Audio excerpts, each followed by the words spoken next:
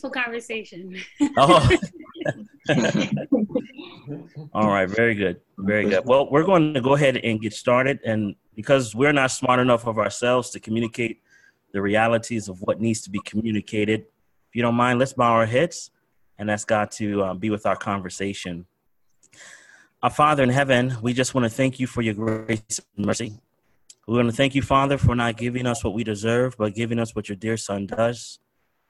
And Lord, you see each one of us. You see those who are going to be watching and partaking in this conversation. And we pray for wisdom that is beyond our years. We pray, Lord, that you will restore homes and families. You will strengthen relationships that need to be strengthened. And we pray this in the name of Jesus. And we claim the merits of his holy and most precious blood. Amen. Amen. So I just want to thank all of you guys for joining me on this panel. I'm excited about the discussion that we're going to have tonight. I know that I have received some questions already, but I think for the most part, we're going to be able to cover what we need to cover in this time frame. So I'm looking forward to it. So before we keep going, I think everyone needs to know who you are and just tell us your name and then where you guys are from and how long y'all liked each other and things like that. We'll start with Glenn and Akila. Hello, my name is Glenn Ballard, and my wife Akila. We are currently based out of Western Massachusetts. I'm a general contractor or aspiring general contractor, and I chiefly do remodeling work on old New England homes, and I have a burden for self-supporting work. And are you asking how we met now, or? Yeah, sure. Yeah. Well. Yes. So, hello everyone. My name is Akila Ballard, and my field is in accounting. Right now, I work as an accountant for a nonprofit here in Western Mass, and I have been a Christian for 10 years now. Been baptized 10 years ago, and since then, I've been involved with several different ministries, different ministerial projects, and yeah, I just have a love for doing the work, as my husband says. And right now, we're actually working together on a project, and so we're really excited about that. And yeah. Very nice. So real quick, how long you guys been married? Been married 5.5 years. All right. Very good. Very good. Uche Rochelle. Well, my name is Uche Makaulu. Try to say that 3 times real fast. This is my wife, Rochelle. Yeah, it's a pleasure to be here. Myself, been Christian for about 12 years. Me and my wife are, we self-employed, so we do different type of work, administrative type things, but our passion is really ministry. We love ministry, stepped out into full-time ministry a couple years ago, and so we're just working on different things. And you want to tell them how long we've been together, how long ago we met?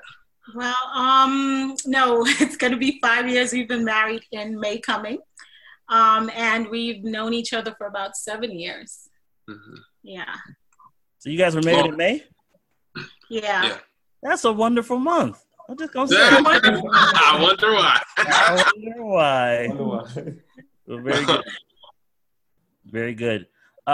Brother Monet, Sister Kalina. Okay, great. Yes, so my name is Monet, and my lovely wife, Kalina. And we have been married for about 8 years. Right? 8 years, yeah. Wow, that was quick. 8 years. We've known each other for roughly about 10 years now. And and we met in the beautiful state of Florida. Got married in May, and also as well, March. So March. Okay. Yeah, you see? I'm just testing out to see if she gets attention. Right, so you're good. Okay, great. So, so tell us more about how we met. Hi, everyone. Well, we met in school at university. We were both studying And he was studying interior design, he was studying graphic design, and I was studying fashion design. And long story short, we left, and we're doing full-time ministry now. Yeah, so we're currently located in New York. All right. Very good. Very good. Now, Sister Sharetta, we know Brandon is there. Like we know that seat is for him. Right now, if you can speak for the both of you, Yes, my amazing husband has taken on the nighttime routine with our son, so he wanted to make sure he still did that. Well, like you said, my name is Sharetta. My husband's name is Brandon. This August we'll be married for 5 years. We've been together for 7. We live in Pennsylvania, like just outside of Philadelphia. We met at school, in college, and he started out, he works in community development work. He studied urban regional planning, and I used to work in corporate America for a telecommunications company, but I resigned so I could be home with our son. So that is my full-time job now, is caring for our son. And we also share the burden and the passion for seeing healthy relationships, healthy marriages, healthy homes. And when we're not doing the day-to-day stuff, we're trying to, talk about that with as many people as we can. Amen. Amen. No, I don't know if anyone else has a book on relationships, but I know you guys recently published a book. So this okay to put a plug in there for the book. Tell us the name of the book. What it's about. Yeah.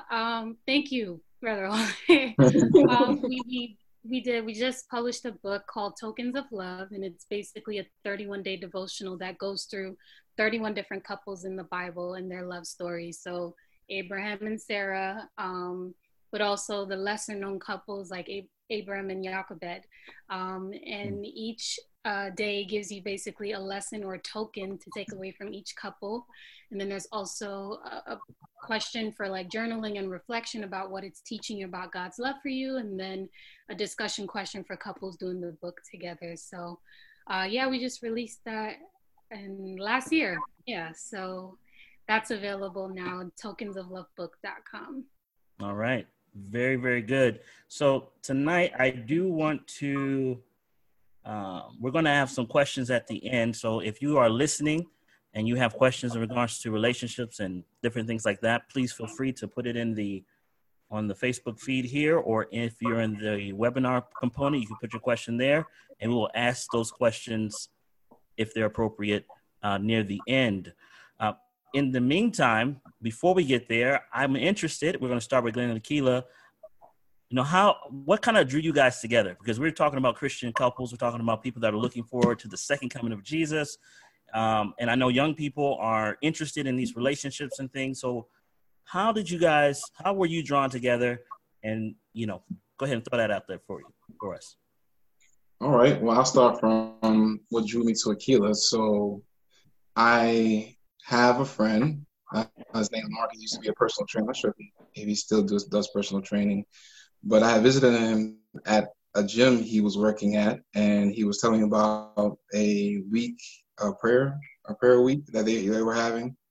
And at our church. Yeah, at that church. And he was discussing with me about the subjects they were going to be presenting.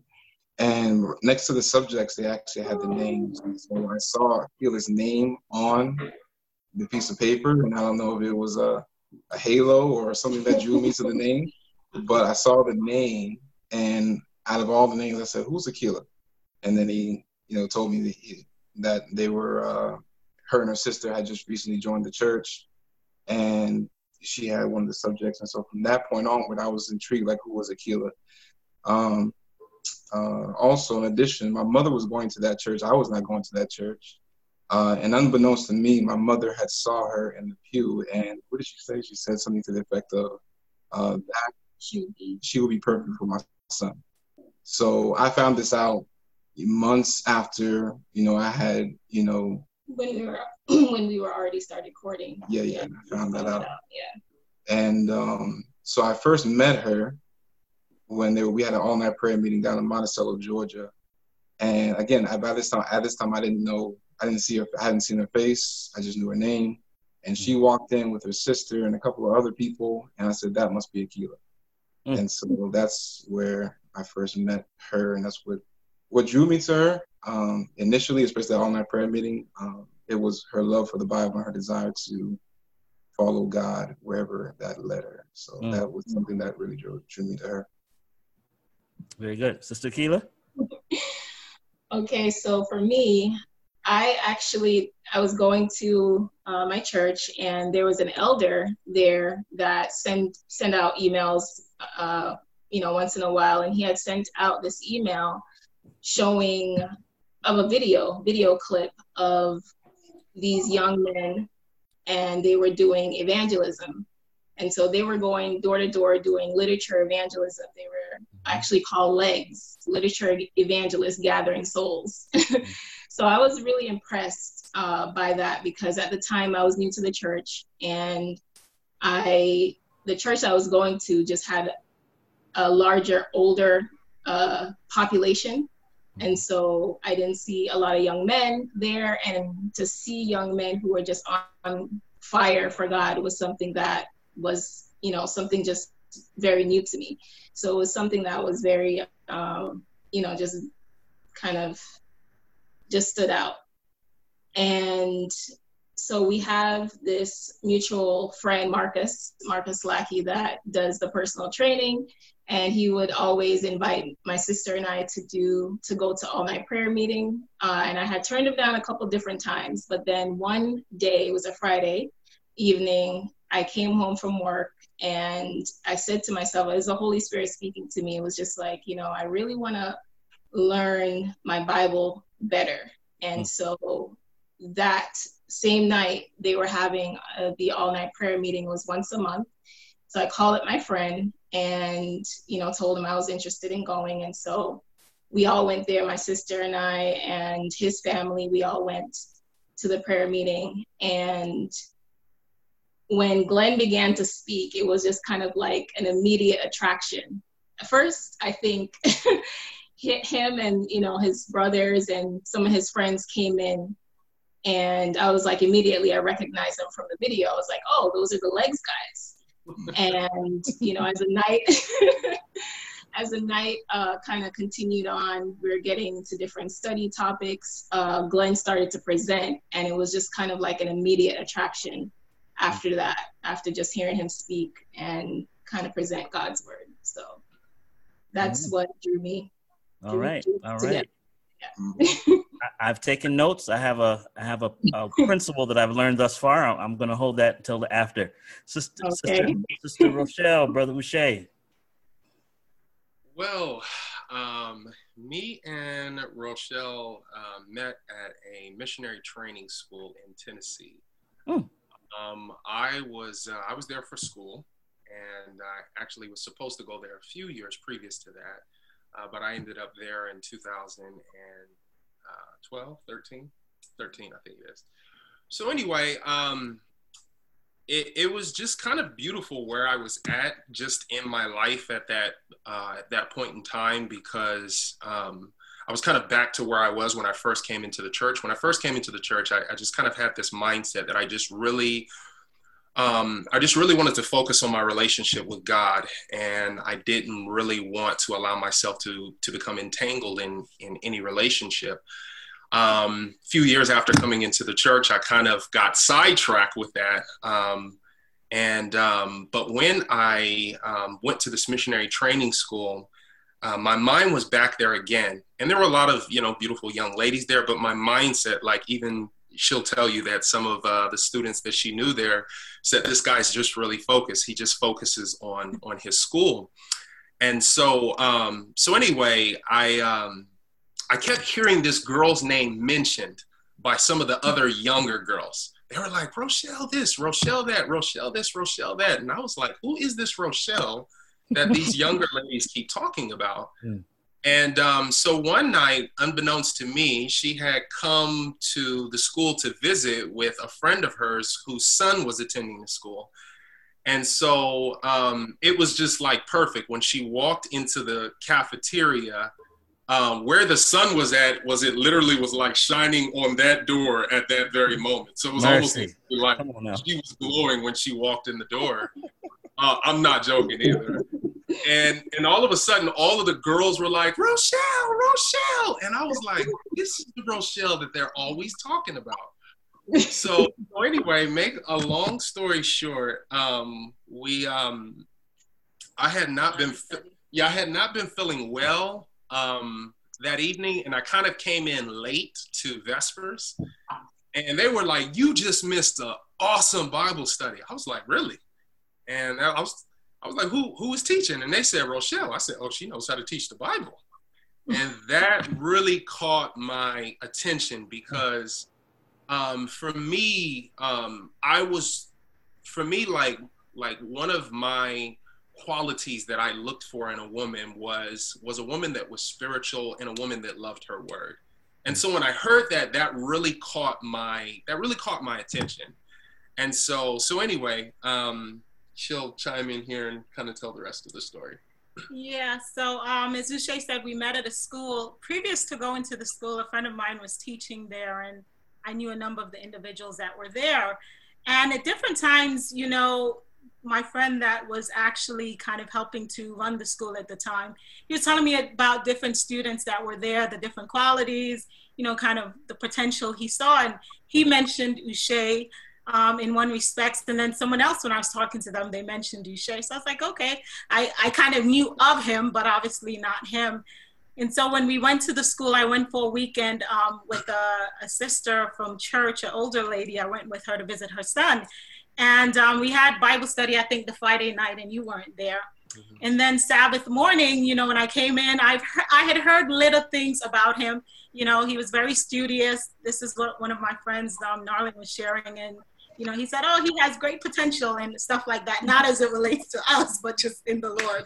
So anyway, when we met on that Sabbath, I don't think we said too much at all at that time. But, you know, those who know Uche knows he has a sense of humor and he's always very humorous and making others laugh. And so, you know, while we were at the table having breakfast that morning, he was talking and I was just listening and observing him. And so for me, what drew me to Uche was definitely his spirituality. Uche is very, you'll know what he's thinking. So he's very forthright, not in a rude way, but he's a person that knows how to express himself. And that was interesting to me, as well as his love for the Lord and the things that the other individuals were saying. So a number of the people at the school, they were like, yeah, you know, he's just focused. Somebody was like, yeah, you'll go into the room and he's just spread out praying. And it's like, he just doesn't care. And those things I found to be attractive in the sense that, you know, just kind of going through life, you realize that there are different things that can draw you to an individual. But I think in watching other relationships, I learned quickly that there's one thing that's really, really important if you want to have a successful relationship. And I saw that in him. And so that was really attractive. And yeah. And of course, you know, I felt that he was handsome as well. I'll say it. And so praise the Lord. All right. Brother Monet, your wife has away there, buddy. Yeah. No, she's back. All right. the little one is Roman. And yeah, so we were at university in Florida, but something interesting happened there because whilst we were there at the school, I got a little bit attracted to a young lady because of her interest because she was a Christian. So not like a relationship attractiveness, or it was just like, oh, it was interesting because I went to more or less of a liberal arts school. So it was very liberal. And so to find a Christian person there at the school was kind of interesting to find that. And so that kind of caught my attention. Just because I used to go to church, you know, I went to church on Sabbath at the time, still, and also and also she was going to church too as well. So, but what was interesting about that was the fact that whilst we met, I met Kalina, whilst I met her at the time, she basically asked me a simple question because she saw that I would leave the dormitory and go to like church on Sabbaths, on Saturdays, every week. And she's like, where do you go? Where do you go every week? I don't see you. You just dress up nicely and you just go. I said, I was kind of shy to explain to her why did I go, but I told her that, I just went to, I go to church. She's like, on Saturday? I'm like, yeah. She's like, why? I said, don't you know that Saturday is the Sabbath? Sabbath. And so she's like, where is that in the Bible? I've never seen that in the Bible before. I've gone to church all my life. I haven't seen that in the Bible at all. I'm like, it's there. She said, where? Can you show me? I said, Exodus 20. That time I wasn't really reading much in the Bible at all. So it was very hard for me to come up with at least 3 Bible texts about the Sabbath. And so I just told her simply, the commandments and so forth. And she said, well, is that all? I said, well, you know what? Just give me a few days. Let me go back to my room, and I will try to come up with an explanation for you why the Sabbath is biblical, right? Mm. And so I went back to my room, and I remember at a time, because I wasn't really a spiritual person, if you want to put it that way, I more or less went to church as a regular child, and then a regular young man, and then went back home, and that was it. That was my experience at all. So as I went back to my dormitory, I basically went to a website that I remember hearing when I was really, really younger. It was called Amazing Facts. And I just happened to just Google it. And I think that's probably the first time I've really Googled it. I just heard about it when I was younger growing up. And so I Googled Amazing Facts, and then I put in Sabbath. And then I got all the studies on Sabbath there. And as I got all the studies on Sabbath from the website, I went through probably everything I could possibly read about the Sabbath. And I wrote the notes down on a piece of paper. The next day I told her, I am ready to show you about the Sabbath. And she was really still questioning this. And then we brought up issues of, she spoke about things like about hell. So explain some more about how we met. It's really long, but I was born and raised Pentecostal. So, and it was like a really legalistic Pentecostal small group. So we didn't wear pants, jewelry, makeup and things like that. So when I went to college, I was all free and everything like that. So when I heard the Sabbath question from him, or the Sabbath topic from him, it was like my world came crashing with the heavens. And so I studied my Bible for 20 years of my life, and I've never heard that before. And him bringing that to me, I asked him, well, how did I study the same Bible as you? And I've never heard this before. So of course I went back to my parents, and they told me, don't hang around this guy. We know who Seventh Adventists are, and they're cults and things like that. And so, we never listened to our parents anyway, so I got more curious. And that's how our relationship started, is based on heavy doctrinal truths for me. And the more I started to see his true personality, is, all of a sudden we were studying together, and we were, I guess, falling for each other or getting to know each other more. And Yeah. It started off by doing Bible studies. Really. Yeah. I was very focused on my schooling and so forth. I wasn't interested in any girlfriends. I didn't have any girlfriends at university. And I spent a couple years there. So I was very focused in doing what I had to do. And, but it was very interesting to find somebody very interested in church and the Bible and so forth.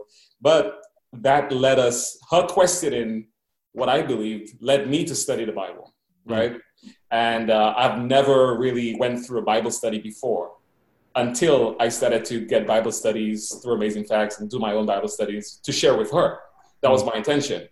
And then overall, make a long story very short, we started to, we started to become very interested in studying together, very interested in each other.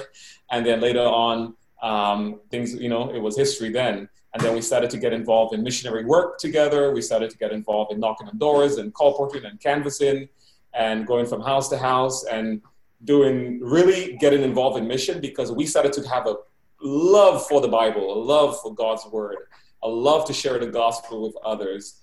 And that's how we really started going house to house and so forth. And then later on, we got married and we've been there since. All right. Praise the Lord. Wonderful. Yeah. Wonderful. Sharetta, you do have a husband. He's there. No. Hello, everyone. I was like, Lord, I'm not going to answer hello. question by myself. Amen. Amen. You came right on time, my brother. Praise the Lord. Happy to be here. Yes, yes. So how did you guys meet? We're doing all the nice things now. We're going to have the tough questions in a minute.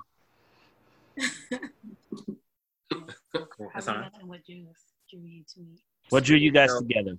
Yeah. I guess how we met, we first met when we were both in college, and I was a sophomore at the time. She was a freshman. She had just won a scholarship beauty pageant on campus, and I had just joined a fraternity, actually. So it was the beauty pageant was being hosted by that same fraternity, and we can talk more about that if you want to talk about it. But yeah, that's how we initially met, because she won the scholarship pageant, and then I was joining this fraternity, and we met at a party. It was a high and by type of thing, and then a couple years went by. I was going through stuff, she was having her own journey on campus and whatnot. And it wasn't until my senior year on campus, when we were actually taking a class together, that we crossed paths again. And we ended up actually both dropping that class. But for some reason, our conversations after that class, after we both dropped, continued. And like they just, our friendship started developing from that point there.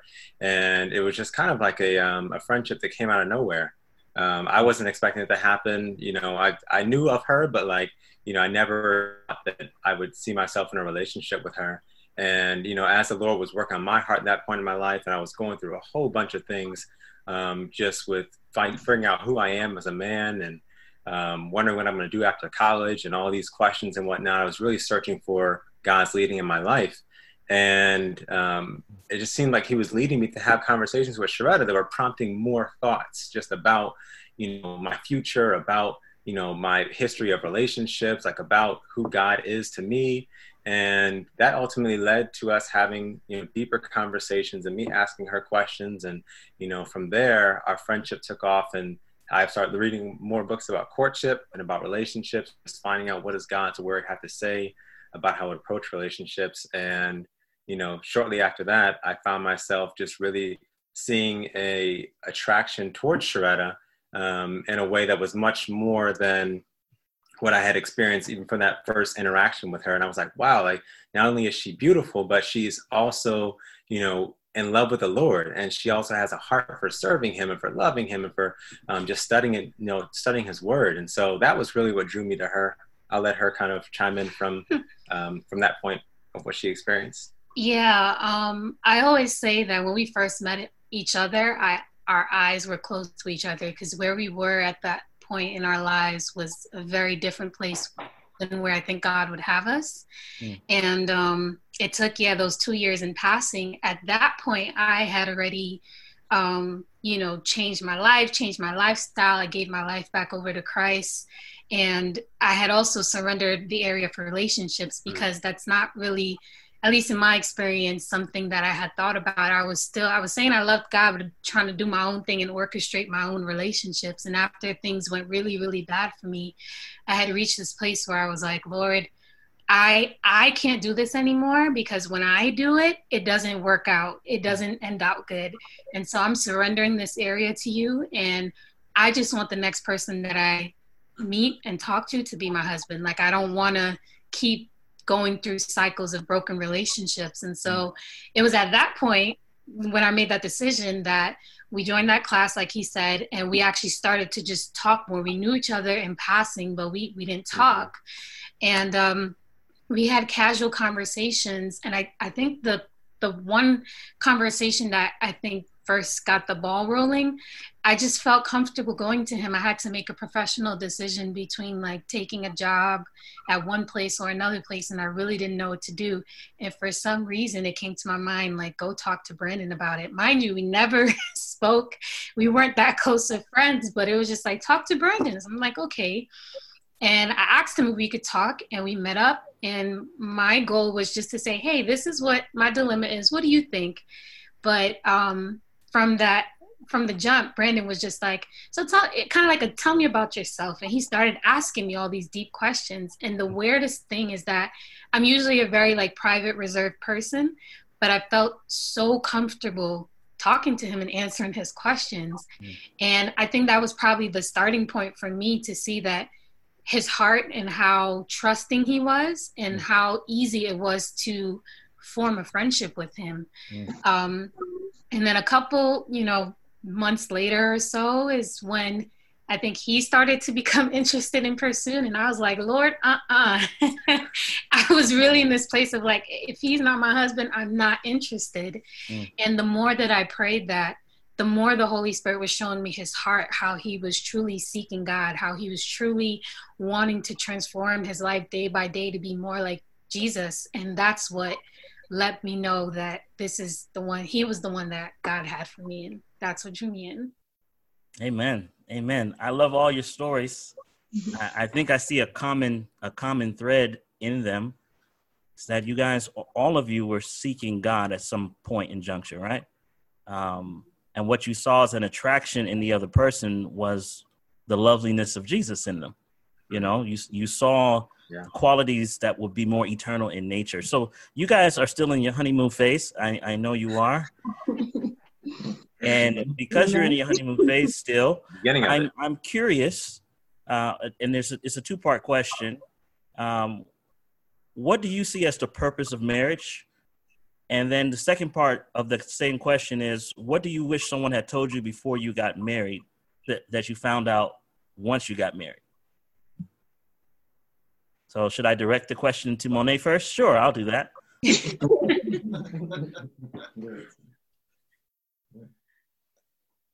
Okay. Yeah. These are powerful questions. I'd like Kalina to start off, and then I will add in. Yes.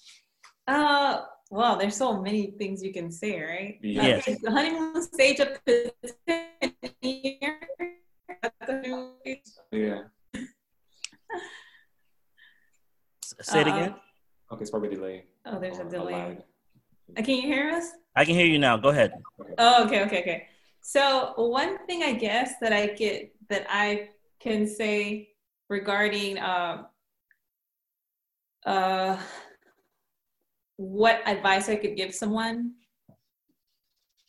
coming in, there's a lot of factors obviously, but for us specifically, we are in full-time ministry to Seventh-day Adventist last day message movement. And so doing courtship and ultimate marriage goals and family goals under that factor is heavy and it's a lot.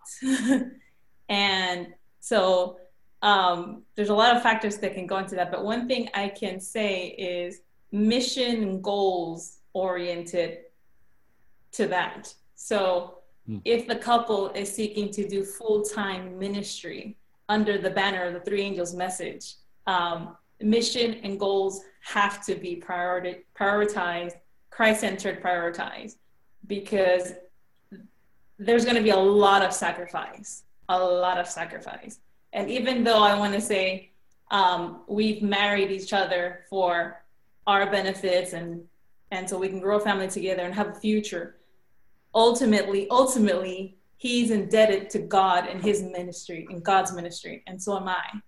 And so a lot of the times, I have to share my husband to that cause, to the cause, to the mission, to that sacrifice. And he has to share me to witnessing to the cause, to the mission. And that is something I see in young couples or couples getting, into marriage, struggling with, finding that balance.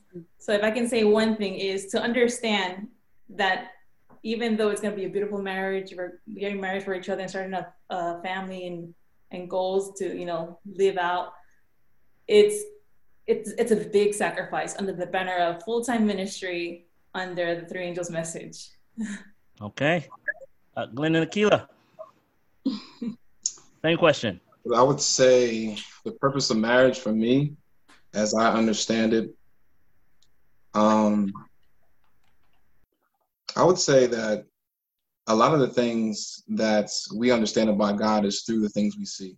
So between nature and different experiences. And so as I've been married to my wife, what I've understood, I've been given a better understanding about God and his character of how he loves us and how his love is truly, it doesn't discriminate, it's unselfish and so on and so forth, from forgiveness and humility and just self-sacrifice and different things of that nature as we minister to each other. I think the purpose of marriage is to reveal an aspect about God that perhaps we could not have seen, or perhaps certain individuals might not have seen otherwise.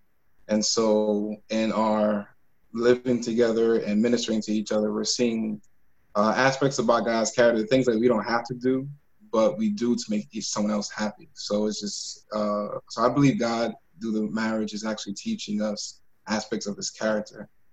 And the second part of the question, I would say the thing that I wish that somebody had taught me prior to marriage that I experienced in marriage was probably the responsibility as a man anyway, being responsible for someone else and leading the way and being consistent.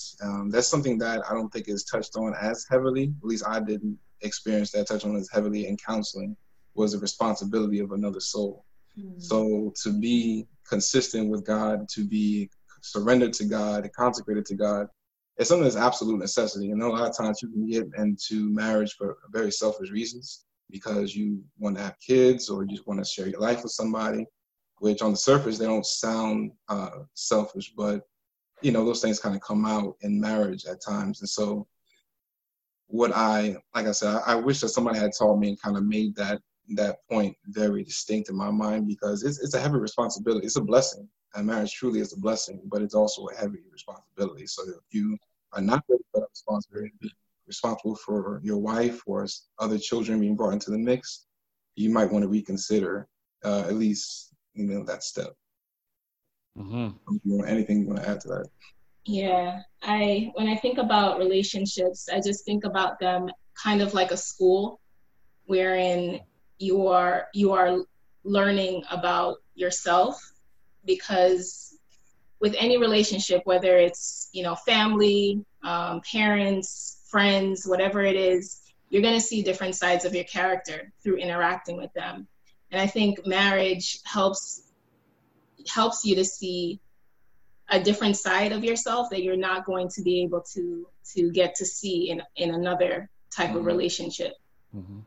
That person sees you when you're most vulnerable. They see your weaknesses. They see just your strengths. They see everything. And so, with blending your life together with someone else day in and day out, it really helps you to see who you are, and it helps you to grow in your character and your walk with God. And ultimately, I just believe it's an object lesson that's given to us by God for us to perfect our characters and to help us to glorify him in our characters. So I believe that is a purpose that marriage kind of is geared towards.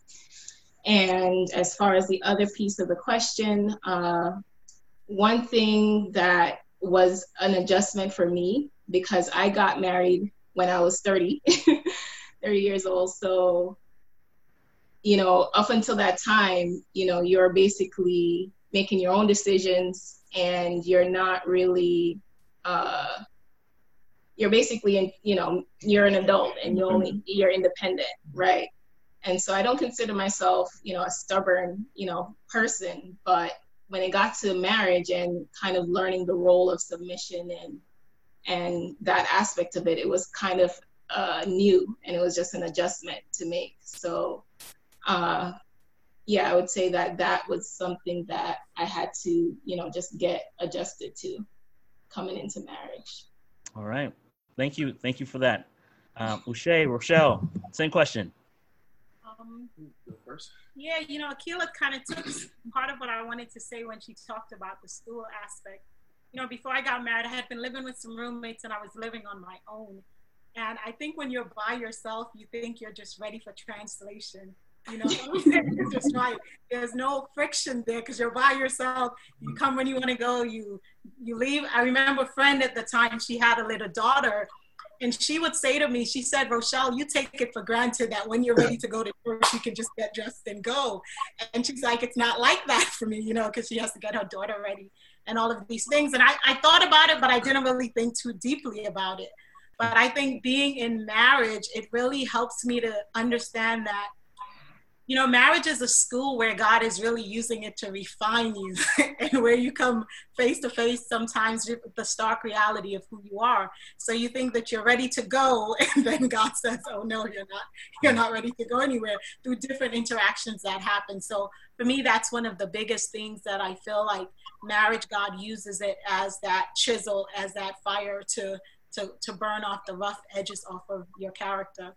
And the other part of it that I guess I understood in some part, but maybe really getting it in its distinct sense, is that every day, with marriage, it really is a choice. If you don't choose to make the marriage work, if you don't choose to be intentional about things, then things will just kind of fall apart if you don't do that. And I really appreciate, just like in our walk with the Lord, where every day you choose, you recommit yourself to it. I think every day you do have to recommit yourself, because there's some times when you may feel like maybe there's a disagreement and you're like, you know what, Lord, I just can't bother. And then it's like, no, you can't say I can't bother. You need to work this. You need to work this thing out. And so I really think if people understood beyond maybe the Hollywood kind of romantic side about the fact that it's a choice, even in the moments when you may not feel like it, you still make a choice. And then beyond that choice, then the feelings come after that, where things, kind of go as they ought to. But really, I think those two things kind of stick out for me.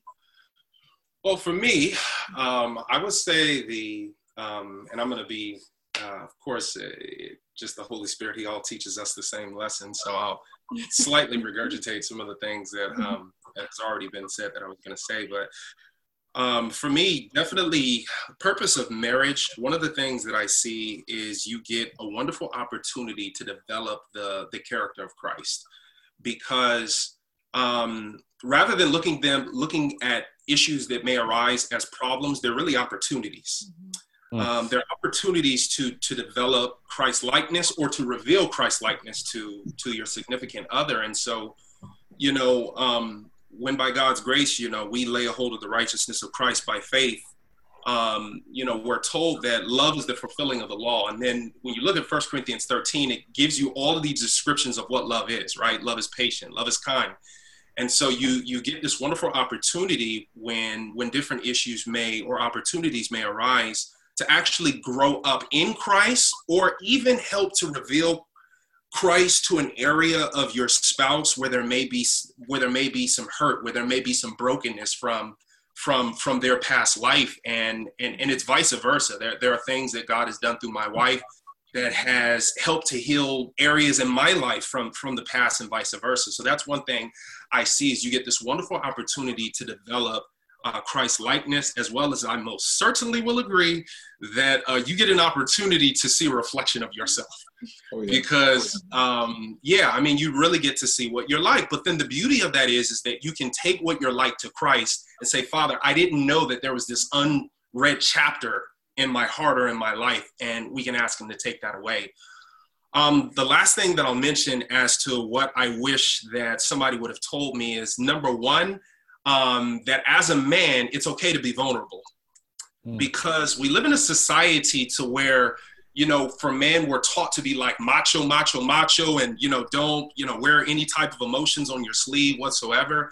And I can tell you in marriage, if there is an unwillingness to be transparent, to be vulnerable, then both of you guys are going to be kicking against a brick wall.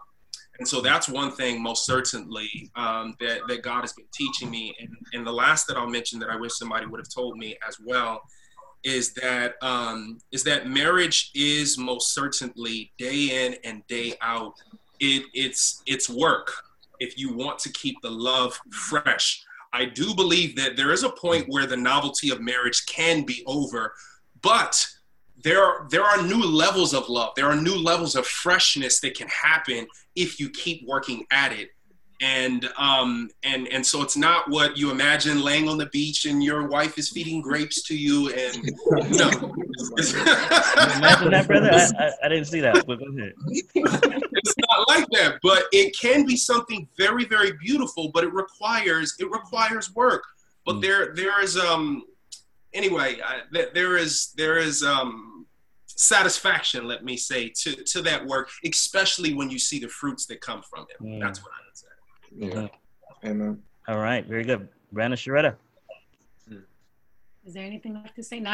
I was blessed.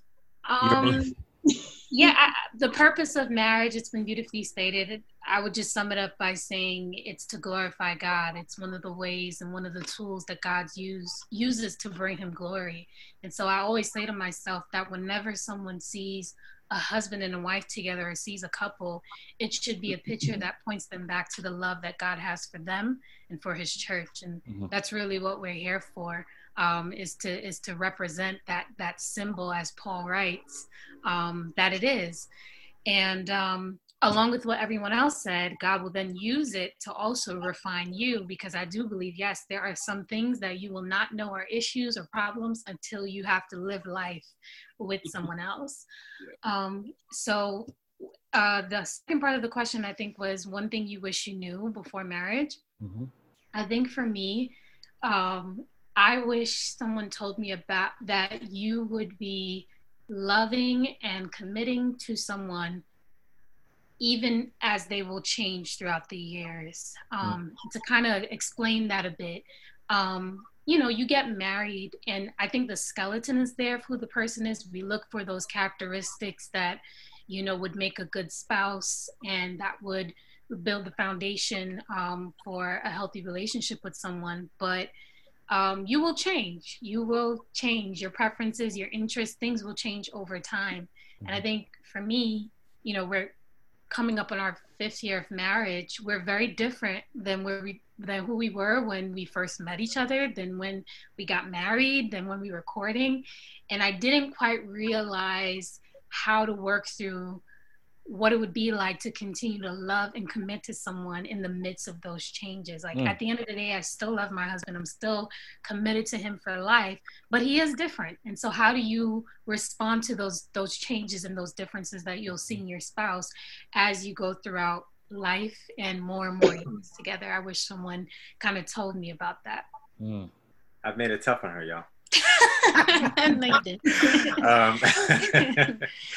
I don't really know how much more to add on the purpose of marriage. I feel like everyone really touched on the points that I would have shared, but just to build on what my wife was sharing there, that just the fact that two completely different people from two completely different backgrounds and makeups and just preferences and desires, like the fact that they can come together in oneness in a marriage, truly, to me, it just really speaks of the power and of the glory of God to be able to do that, especially from our past. I know what I've been through, and by God's grace, I've been able to learn what my wife has been through as well. And so to see two broken people come together and possibly have oneness in a marriage, to me, is just a beautiful picture of God's glory and of what he's able to do in the lives of his children. And like that for me is like really the purpose of marriage. Marriage is to be, I believe, a ministry that truly, ministers to people of the grace of God, of the forgiveness of God, of the love and the passion, the intimacy that God desires to have with his children. So that's what first thing came to mind for that question. And then for the second part, one thing I wish I knew, I wish I knew that the courtship never stops.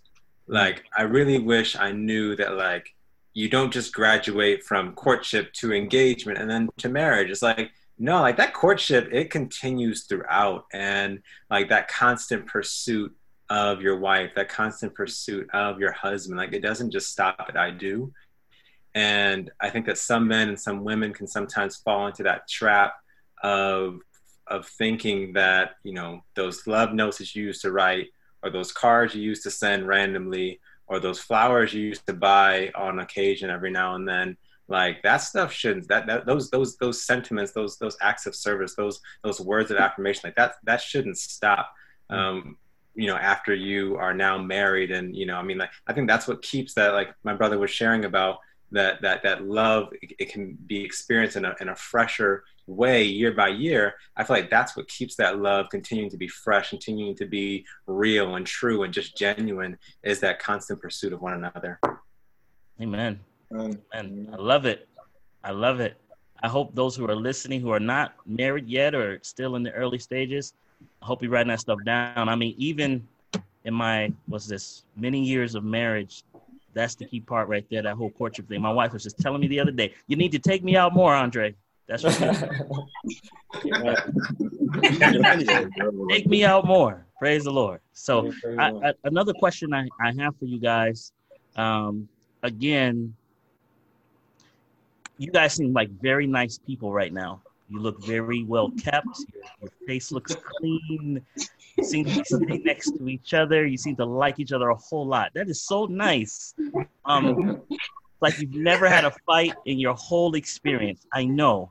However, people have real problems and they have fights. And, you know, there are healthy ways to deal in an argument and there are unhealthy ways. What would you give as suggestions when couples are having, you know, this problem? Somebody wants to solve a problem, but it's just conflict, and it's actually kind of bringing the parties apart versus bringing them together. I'm going to start with Uche and Rochelle on this one.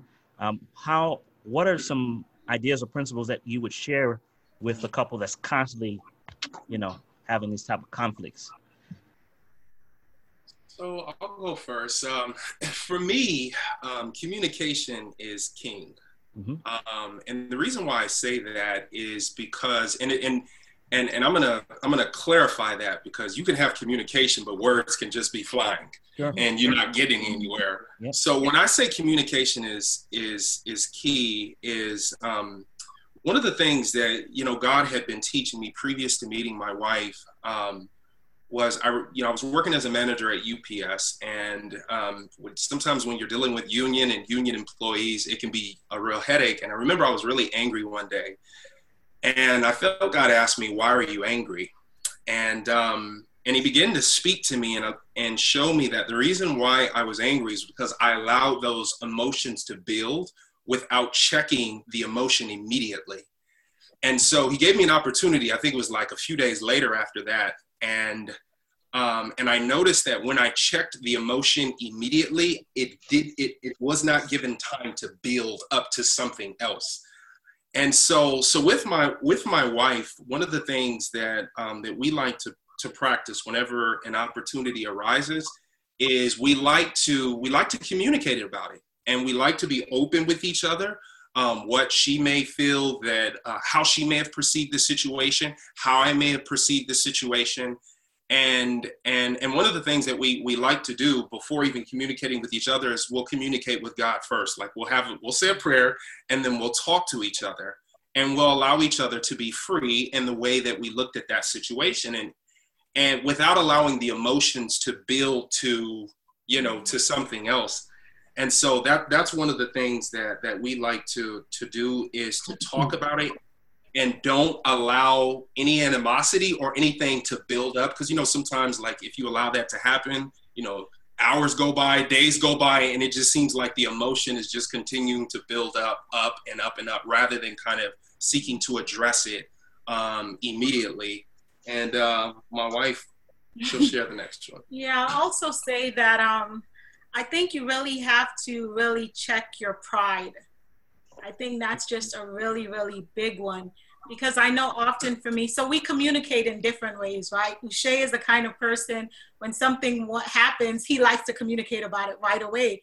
sometimes I need time to process the whole situation and think about how I feel. I'm like, should you feel this way, Rochelle? And I feel like if I talk at that top point in time, I may not say the right thing. I need to think about my feelings, whether it's valid or not. And I do admit sometimes when I do that, it causes me to say, oh, maybe I don't need to talk about it. And it wasn't so big when I should actually talk about it.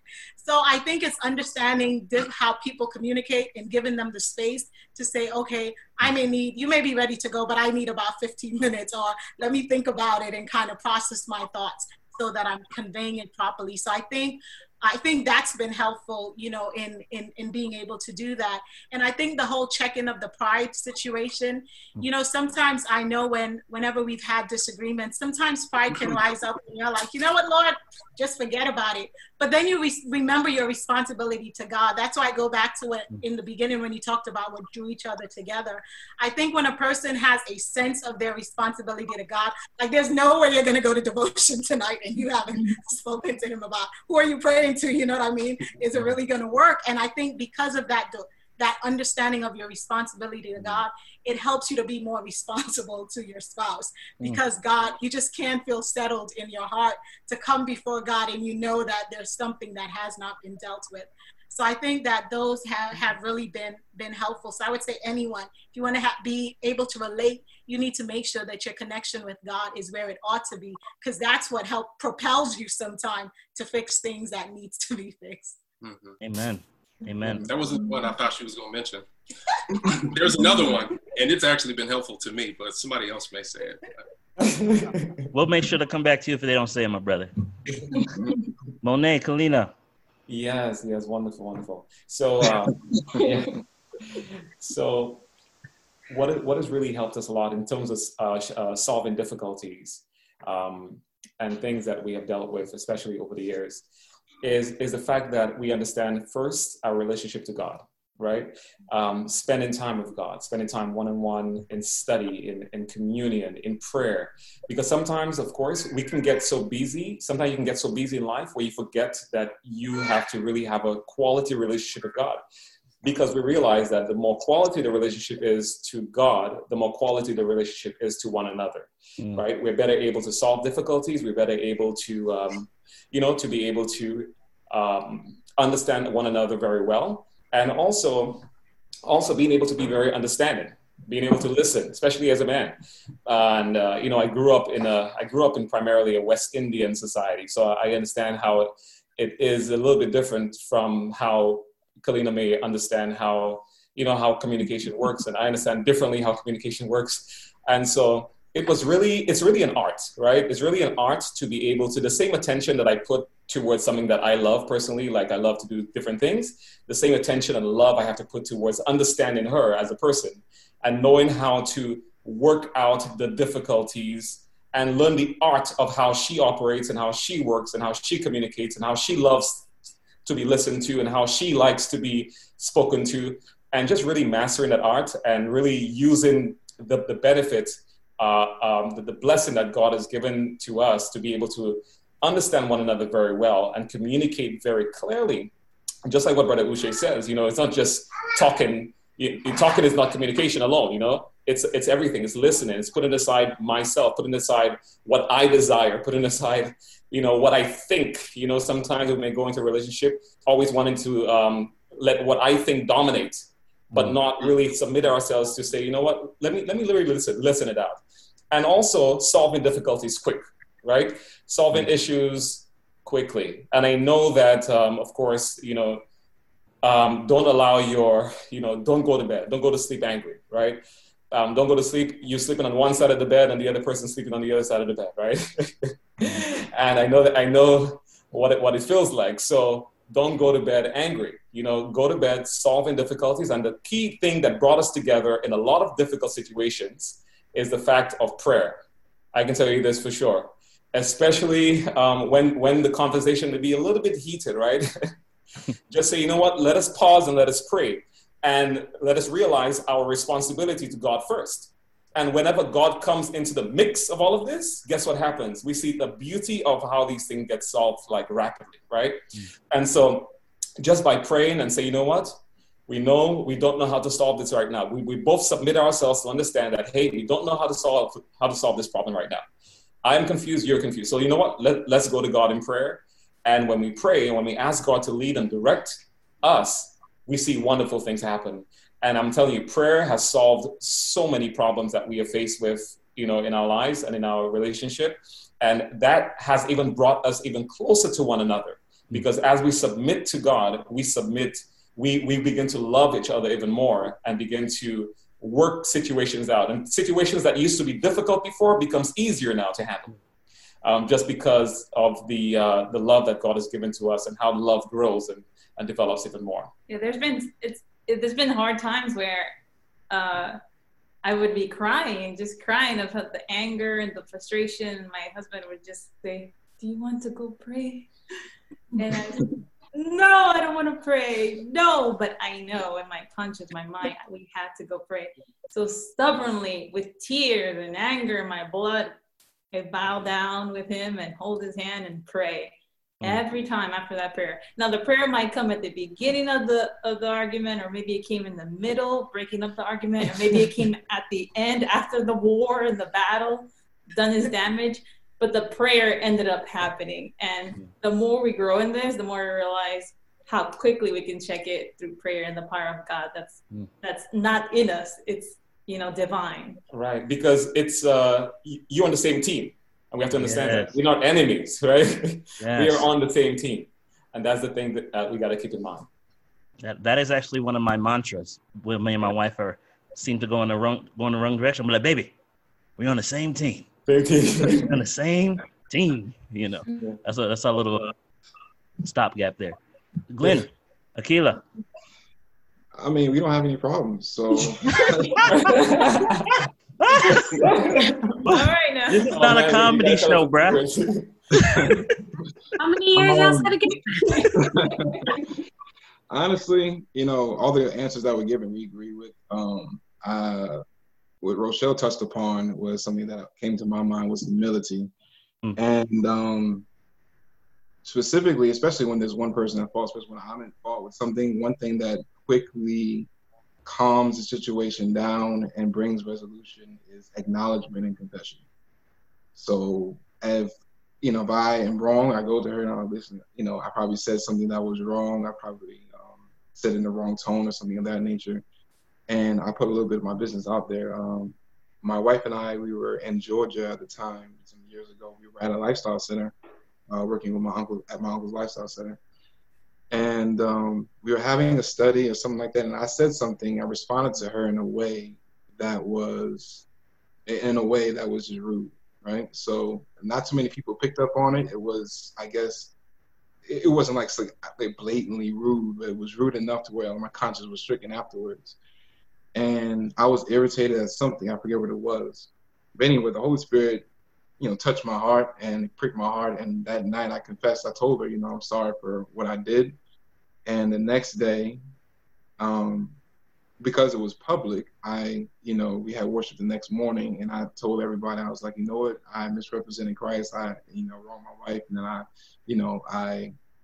need to apologize to you all for that. And so what I find is a great means of bringing resolution is actually acknowledging when you've done something wrong and humbling yourself and willing to do that so you can actually bring resolution in the house. I agree with the points that the Bible says, agree with that adversary quickly. So, or let not the sun go down in your wrath. And so it's very tempting to be like upset and just to go to bed and be like, okay, let me just sleep it over. But who knows if you're going to wake up the next day? Who knows if you're going to wake up the next day? So you don't want to put off resolving something. I believe God wants us to do things quickly. And also, when you're trying to resolve, the Bible says a soft answer turn away wrath, but grievous words stir contention. A lot of times, I think that you touched upon already, but I agree is that, when you're trying to resolve something, make sure you control your tone of voice. That tone of voice means to resolving things. So those are some things that I've learned in bringing peaceful resolutions. Yeah, anything like that. One thing that we thought about with this question was just going to God's word and studying what God says on whatever topic you're having a difference about. So a lot of times it's not necessarily like a heated argument, but you have difference of opinion on a certain standpoint, and it's something that is very large.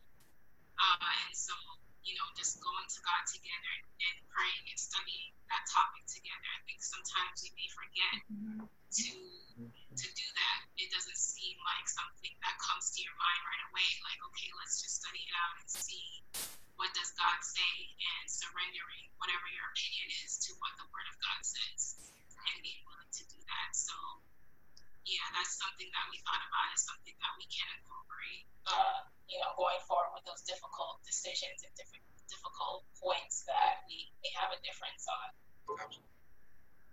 All right.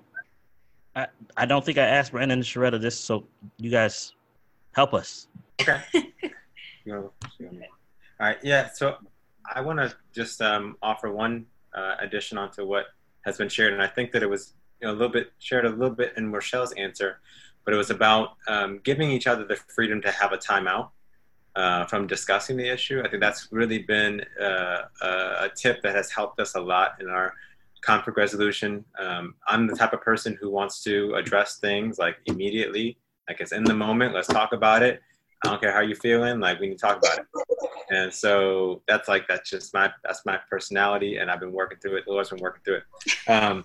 And for Sharetta, her approach is she appreciates having time to reflect, having time to, think and to just process what took place and process her emotions, and, along the lines of what Rochelle said, like just get her thoughts together. And in our relationship, I've learned the importance of having that quality time away from a particularly maybe aggravating situation, to allow one another to spend time in prayer, right? To be consecrated to the Lord, and to understand how I may have contributed to this conflict, and, vice versa, and so on and so forth. And that, I feel like that healthy space away from that conflict, and then, allowing us to identify a time to come back and to discuss that under a different circumstance, I find that it oftentimes helps out tremendously to ease the emotions that can typically, rise up and be involved, and then also just to provide you with the time that is needed to have clarity on, like perhaps after that timeout, I understand, I'm really not as upset as I thought I was about this particular issue, right? And it gives me just that opportunity to kind of be a mature person and to process my emotions. Yeah, and two quick things to add to that. So with having a timeout, with saying like, let's table this for a second, let's take some time to pray and think about it, you should definitely always agree to a time where you're going to come back and talk about it. So, sometimes if we have a disagreement, it's like, look, after Stephen's bedtime, let's talk. And we agree that we're not going to, because I think sometimes timeouts can become unhealthy when a couple says, I'm just going to give you the silent treatment. That's not a healthy timeout. That's actually a very, very bad way of communicating. You want to be sure that you set a time to say like, look, this is the space, this is the amount of time we're going to give each other, and let's resume, or like, let's come back together at this particular time. So you want to set a time. The second thing I was going to say is I actually want to kind of zoom out a little bit, because the thought came to mind when you asked the question. And I was just like, the way that I respond to my spouse in a conflict begins before the conflict even happens. And what I mean by that is, a lot of times arguments can blow up. A lot of times disagreements can become much bigger because of the patterns and the things that have been set before that even happens. So I think it was Rochelle that shared, I think it was you guys that shared about how to communicate in a healthy way, like being free to talk about how you feel and what upsets you.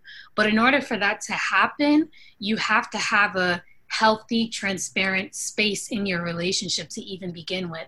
So when your spouse or when your significant other is talking to you about something, how do you respond? Are you dismissive? Are you rude? Do you make them feel down? Do you make them feel little? those little things add up to the way that you respond in a conflict. If I can't have a normal conversation with you about my day, it's going to decrease my trust to be able to come and tell you how I really feel inside. Sometimes there are couples that struggle to say, you know, this is what bothers me, or this is what's bothering me, or this is what's happening, because they can't trust that when they tell you, you're going to respond in a loving, healthy way. So I just wanted to zoom out and say, like, you have to think about, how do I even communicate or respond to my spouse in general? Do I create this space where they feel safe and where they feel like they can really share what's on their heart and what's on their mind, and it's not going to be received in the wrong way, and it's not going to be judged or put down or made me feel little because of what I'm saying. I know for me, a big thing with our communication is I really don't like when I feel misunderstood and I'm working through it. But if I feel like I'm explaining a point and in my head it's really clear, and you come back at me in a way that makes me feel like I'm not understood, that just makes me shut down, because I'm not gonna, it's the New York on me, I'm working in it. But it just makes me feel like I'm gonna shut down. I ain't got nothing else to say. I said what I said. If you don't understand it, I'm moving on. And that's why I said the Lord's working on me, babe. But that's why I think it's important that that healthy communication is there before the conflict even happens, so that when it happens, you feel safe and you feel that it's a trusting place for you to really share and be honest and work through that problem. So. Man, I hope folks are listening. This is some good stuff. I'm telling you, this is some good stuff. Okay, we're running out of time. I have a question that's actually two parts. The question is, how important is it to study your spouse? Number one.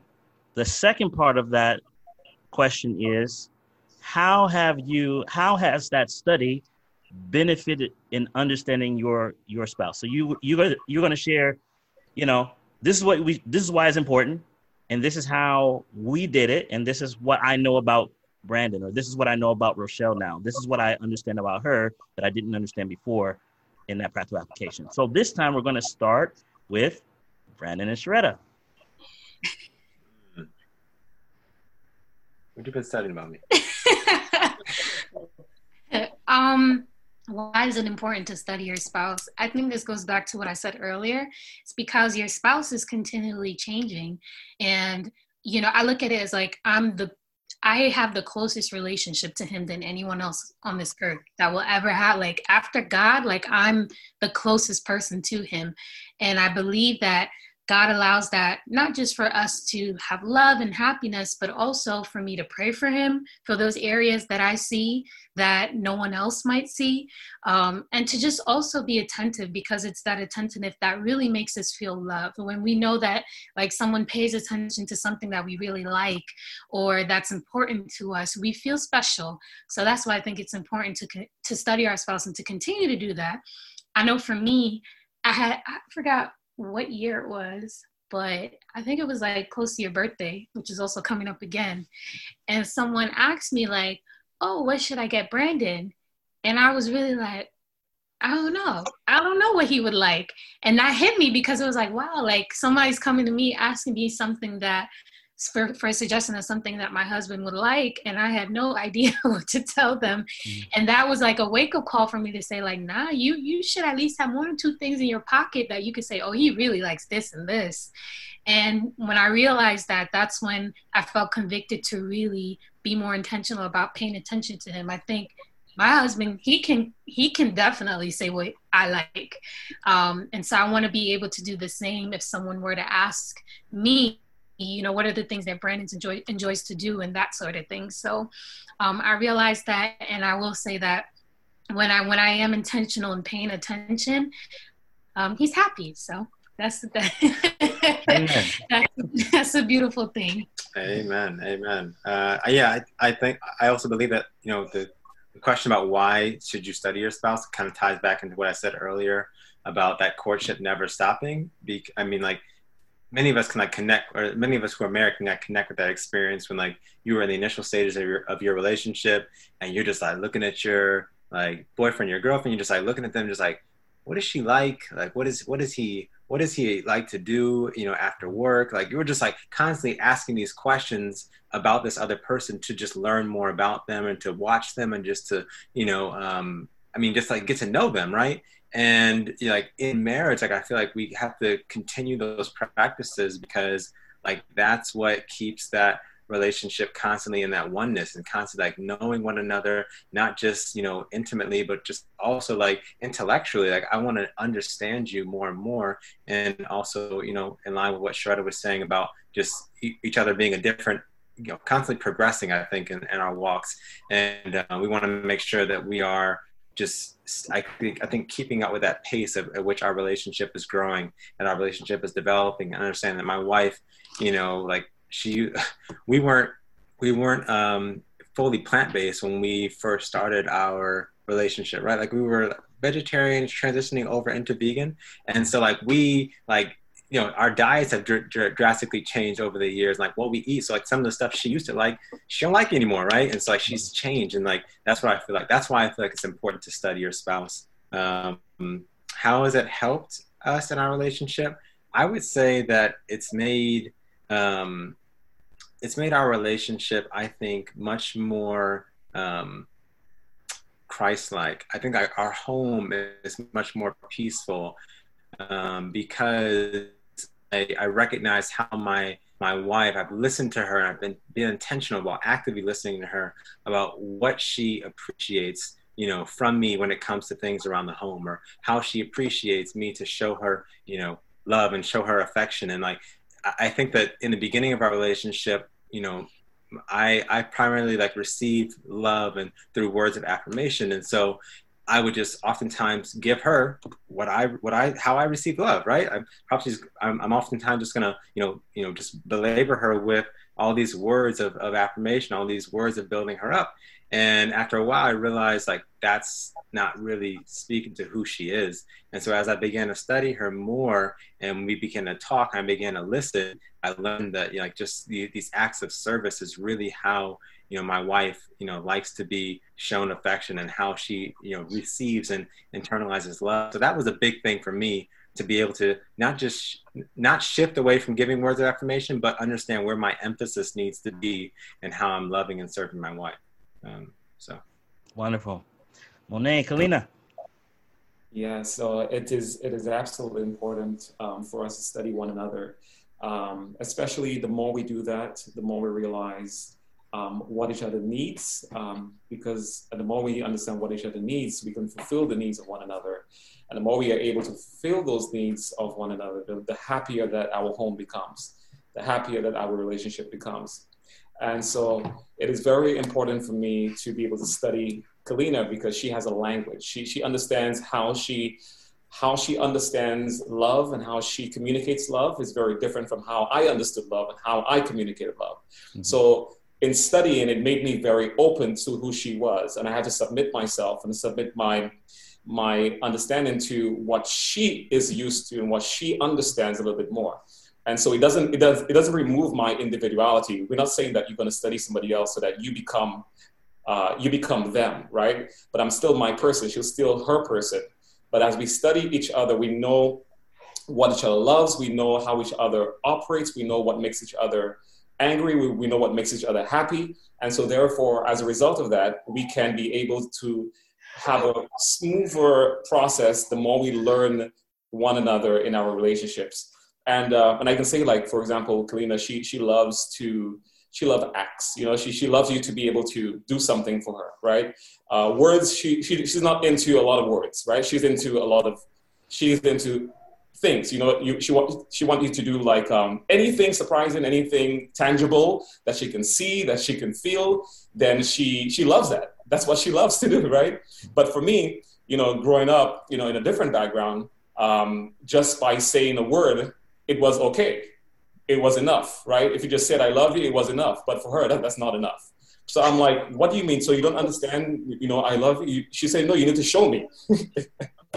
I'm like, okay. All right, so these are some cues, right? These are some cues. So when she says that, okay, I'm like, okay, take notes, you gotta write it down. Okay, you need to show it. So now I have to make efforts. I have to make effort now to show it. Because if I don't show it, then it becomes problematic. Then she says things like, then you will hear things like, oh, so you don't really love me? Like, of course I do. But you know, so there's confusion, right? And so as a result of studying my wife, I know what she loves, I know who she are, I know what, you know, I know what really surprises her and what gets her to smile and to laugh and the more you do that, the more peaceful home becomes. And especially the home should be the most beautiful place on the planet, right? I always say that home should be the most beautiful place. If you don't want to stay home because of your wife or your husband, then something wrong. Something is seriously wrong. But we want home to become such a beautiful place that wherever we are, under a bridge, in a tent, on top of a tree, on top of a mountain, we can be loved, we can love one another, and we can experience what it means to truly have heaven on earth. Amen. Amen. Amen. It's really a beautiful thing. Marriage is a beautiful thing, especially for me. I'm a social being, so I appreciate somebody to socialize with, a companion, somebody to share my, you know, it just.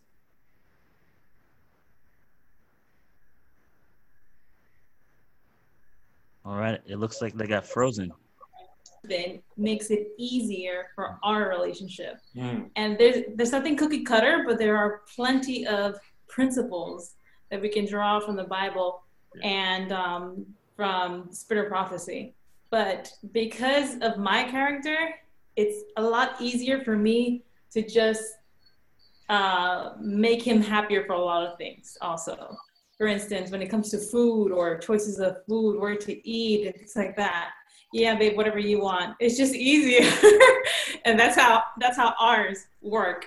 But where do you want to go today? What do you want to do? How do you want to prioritize the day? It's for me, for my character, it's just easier to just give him priority. And this is something I, as his wife, has settled in my mind and in my relationship with him, because it functions. It functions between me and him. And so it stopped being a hassle for me, or it's stopped being problematic. So for a lot of things, I'm just like, yeah, babe, whatever you want. Yeah, babe, however you want. What do you want to eat? So there's a lot of little cues to look into, you know? And ultimately, the easier it is, the easier it becomes, because you are just finding the way of how to avoid the battle. And it's not cookie cutter. It's a day in, day out task and seeking and submitting to it. Awesome. Wonderful. Glenn and Akila.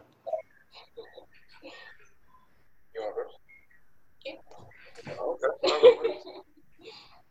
As I'm listening to the answers, I was reminded of something. So as I said, I'm an aspiring general contractor, so I do chiefly a lot of remodeling work. And after every single project, one of the things that you get accustomed to doing is sitting down or looking at your project from far away to make sure everything's level, everything's straight, everything is fitting, and everything looks right. So you get into the habit of observing and making sure what you're doing is right. So, you know, it kind of answers to the question of the purpose of marriage when you asked me, and I said to reveal God's character. You know, you look at God, and before he created man and before he created woman, so after that, and gave them marriage. Prior to creating man, he literally created a whole landscape that was pleasing to man, and it was for him. And so you see God's character, and truly when you look at Ephesians 5, it talks about love, husbands love your wives as Christ loved the church. You know, when God loves us, I mean, he literally creates an environment or things that would actually minister to us and make us happy. You know what I'm saying? Most people that are worldly and worship God, they go outside, they see the sun, and they don't know it, but they're actually happy because they see the sun. They're actually sad when they see the clouds. So it's just like you see, like in creation, like God is ministering to the happiness of mankind. And so, you know, as we're, as husbands and spouses, you know, wives to the husbands as well, it adds to the level of intimacy to kind of bring us closer together. When we study each other, we kind of see what it is that pleases each other. And there's always something else to learn about, just like Brandon Spritter was talking about, that you're growing. And so you just got to continually adapt with your spouse as we're going through the different stages of life. And so I think that the reason why it's important to study your spouse is just so that you can grow together. And also, something that I thought about as well is that when the Bible talks about the two shall become one, that takes time. You definitely you go to the marriage altar and you say I do and so on and so forth, but it's like you're growing year by year into becoming and blending into one. So that just takes time, and it requires you to study, to pay attention to what makes them happy, and to blend your lives together. So that's what I would say. Yeah, I think as many as have already shared, it just increases the happiness in the home when you're paying attention to what each other, like. And when I think about the word study, it shifts the focus off of self and puts your attention on someone else. And so if you're studying someone else and studying to see what would make the other person happy, then you're not thinking about what would make me happy, or why isn't he doing this? This would make me happy, or this annoys me, or whatever. And it's not about yourself, but it's about the other person. And every time you do that, it's just a law of nature. I believe that it brings us peace. It's, everything that is good also ministers to us. And so when you think about it, like when people are perplexed, when they're going through a rough and a difficult time, when they take that time out and actually shift their focus and attention on ministering to someone else's needs, it actually brings them peace. And so, it's just a law, of God that happens, that it works out that way, that when we're actually ministering and not self-focused, but other focused, then it actually promotes the happiness within the home. So that would be my answer. Amen. Good word. Rochelle. Well, I'll say that one of the things that I do is, I don't know, my wife will tell you, I'm a romantic guy. So, so there were a lot of things I did before we got married, and I like to keep that up in marriage. And so, so for me, like, as I'm looking at my wife, I try to look for those things that, that'll make her happy. I want to say that just for our viewers, because there's a concept that's being promoted that they probably are unaware of, and that is this concept of love languages. And I know Brandon and Sharetta, they were the first to talk about it. I heard as well Monet and Kalina talk about it. And it's this book written by a guy named Dr. Gary Chapman. And the concept is that there are these 5 love languages, and we don't all have the same one. And in any case, the reason why I think that is important is for the very reason that Brandon and Sharetta brought out, which I won't go over again, outside of the fact that we don't all love in the same way. We don't all receive love in the same way. And sometimes you may be trying to love somebody in a way that they don't necessarily receive love. And so, and one of the reasons why I'll end it by saying that I think that it's important because outside of dealing with the concept that it makes your spouse happy, it's also a conflict resolution method as well. Because when you study, when spouses study each other and you see certain trends, it kind of helps you to avoid them, right? Because it's like you study to take a test, right? And there are going to be different tests that happen in the marriage, and you want to make sure you're studying so you pass the test. And the beauty of it is that sometimes you can see a certain trend of how the enemy likes to, the Bible says that we shouldn't be ignorant of the enemy's devices. Mm-hmm. So when you get used to how the enemy likes to kind of, cause triggers, you can actually stop it before it gets too far. Mm-hmm. Maybe a way I react, or maybe a way that she reacts. And so I think you can look at it from 2 sides. One side in making each other happy, and on the other side, avoiding things that would affect the happiness. I just wanted to add, maybe not to part of the question that asked, why is it so important? I think that in life, it's very easy to get busy. I know for me, I feel like I'm always running around doing something. And sometimes if I don't stop and the Lord doesn't say, okay, Rochelle, slow down, it's easy to take the other person for granted. You know what I mean? Because you're running, you're doing this, you're doing that. And so I think this concept of why it's important to study the individual, why it's important sometimes to maybe mentally just kind of pull away and stop and check yourself. And, you know, have I, you know, in the busyness of me returning emails and doing that, you know, have I stopped to smile? Like Uche's always playing around. And I'm always like, no, I got work to do. And I'm just kind of focused and head down. And the Lord has to pull me out of that to say, hey, you know, he's always reminding me, Rochelle, you know, it's not about getting things done. It's, you really have to be mindful of people. So I think the why, at least for me, because I know my personality, that little Martha kind of running around it, is really being mindful that you don't lose sight of those tangible touch points, you know, so that you don't take the person for granted in doing life.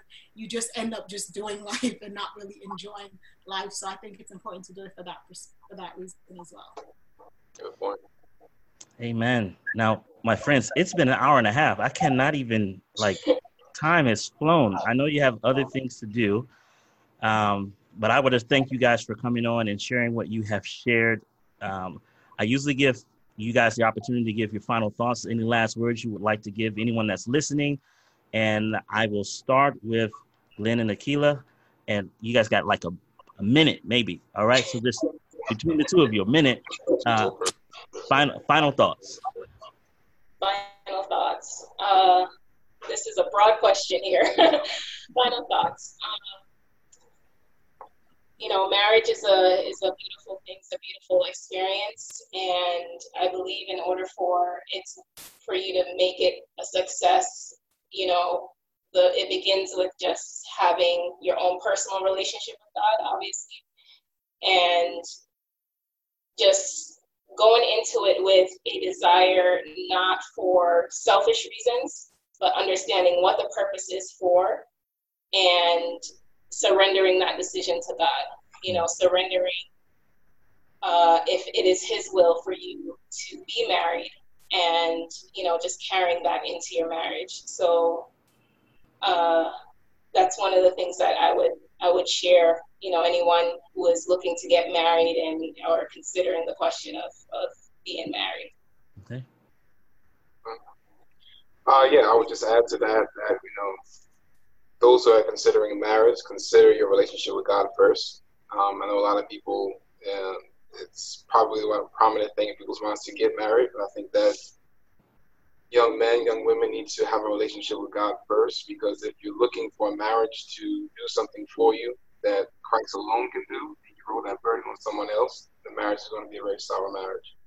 And so I would say that it's something that we should consider is our relationship with God first, and ensure that that is solid. You know, obviously we're all growing, so being, you know, complete and all stuff like that, that's a growing process. But make sure you know who Christ is first, and then you'll be able to join your life with somebody else without rolling a heavier burden on them than they were supposed to bear. Amen. Ushel, I put both your names together. I do that all the time. All right. You guys are one. Praise God. If you guys don't mind. Praise the Lord. You know, I would say that just quick comment, final thoughts is marriage is serious. And because I believe, you know, I've told my wife, divorce is not an option. So we're going to work this thing. I don't care what it is. So my advice to people is before you get married, number one, really be seeking God. Don't be seeking what you may want. Seek what God wants. And with that, you know, I completely agree with Glenn and what he said. Don't look for marriage to make you happy per se. That happiness has to come from God. Even when your spouse is making you happy, that's God working through them. Mm-hmm. And so anyway, I would really, really, really say, because marriage is serious business, don't take it lightly. Really, really, really be careful at every step, asking God for wisdom to make sure that you're making the right decision, because it's a decision, in my opinion, for life. Yeah, and I just echo that. I think spirituality of the person you choose that's going to be the number one determinant of how happy the marriage is. Because problems will come. It's just natural part of life. And if a person isn't committed to God first, it's going to be easier for them to jump ship when things get rocky. So make sure that you seek out the spirituality of that individual first. Awesome. Monet, Kalina. Amen. Yeah. I mean, God first. God first. Understand who you are in Jesus. Understand your purpose in the Lord. Understand your mission of why God has called you.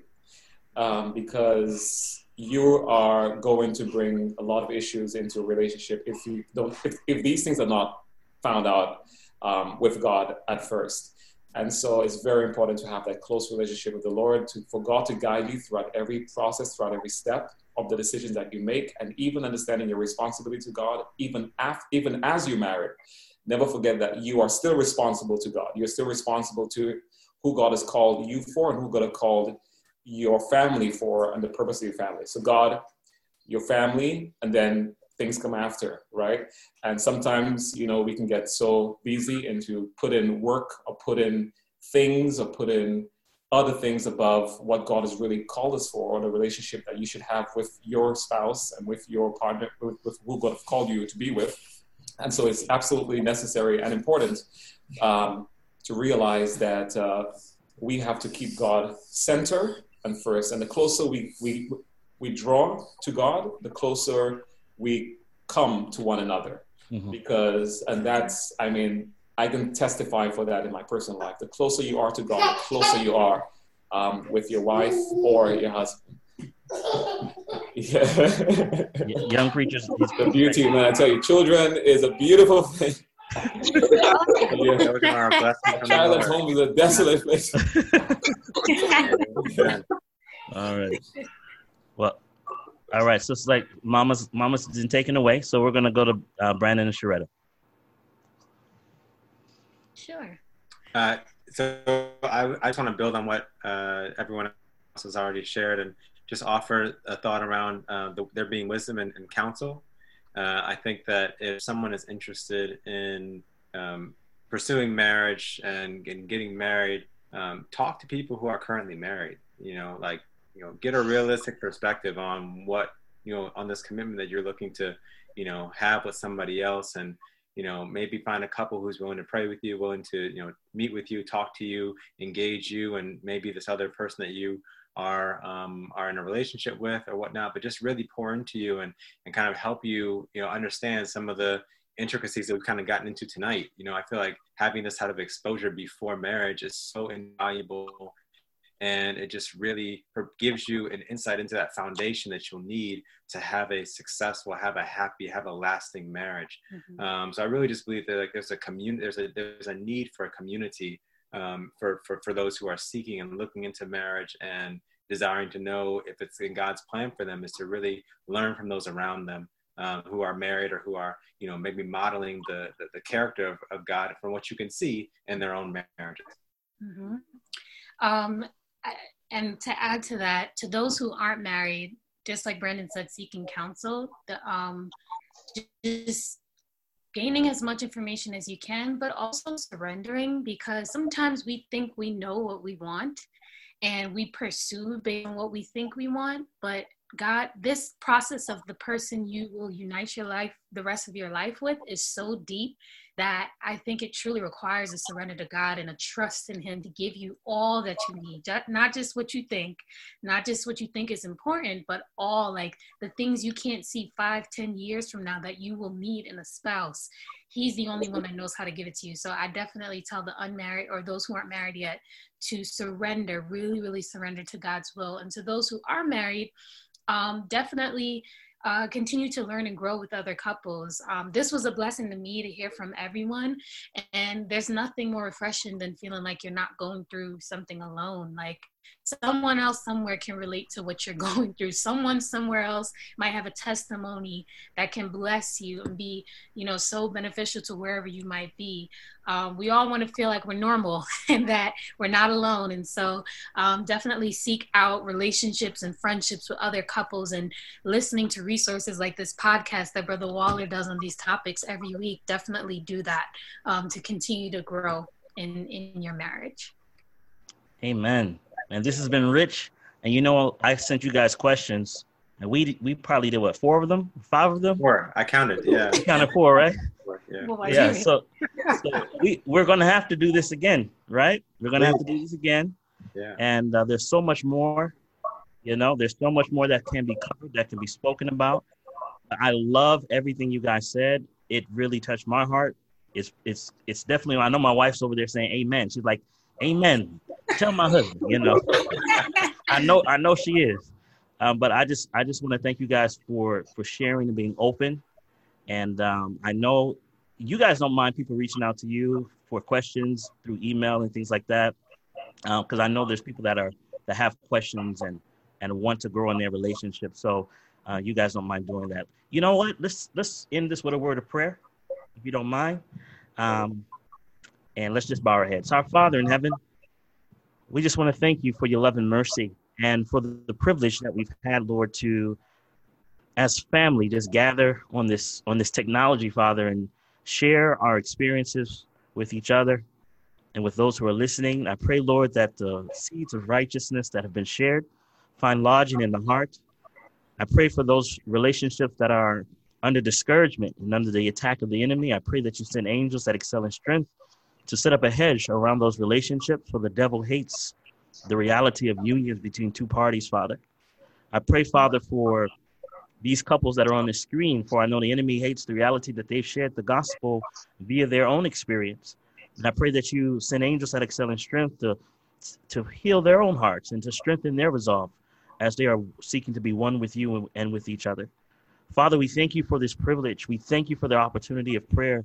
And we thank you for the wisdom that comes from above that you're willing to give to all men and women. We pray this in the name of Jesus, and we claim the merits of his holy and most precious blood. Amen. Amen. Amen. All right. So those of you who are listening, some of you are asking, is this being recorded? It is being recorded. The video, I don't know when I'm going to be having that available, but the audio is going to be available tomorrow morning on our podcast, which is called The Gospelpreneur. So you'll be able to have that. This video is also going to be on this Facebook page. So, the Facebook page, you just scroll through it. Those of you on the webinar, I have everything archived, so I'll send you the links as well. Thank you guys so much. Thank you. God bless. Appreciate the love. I'll be back again very soon. All right. All right. Sounds good. God bless. Good night. Take care. Good night. Bless. Night.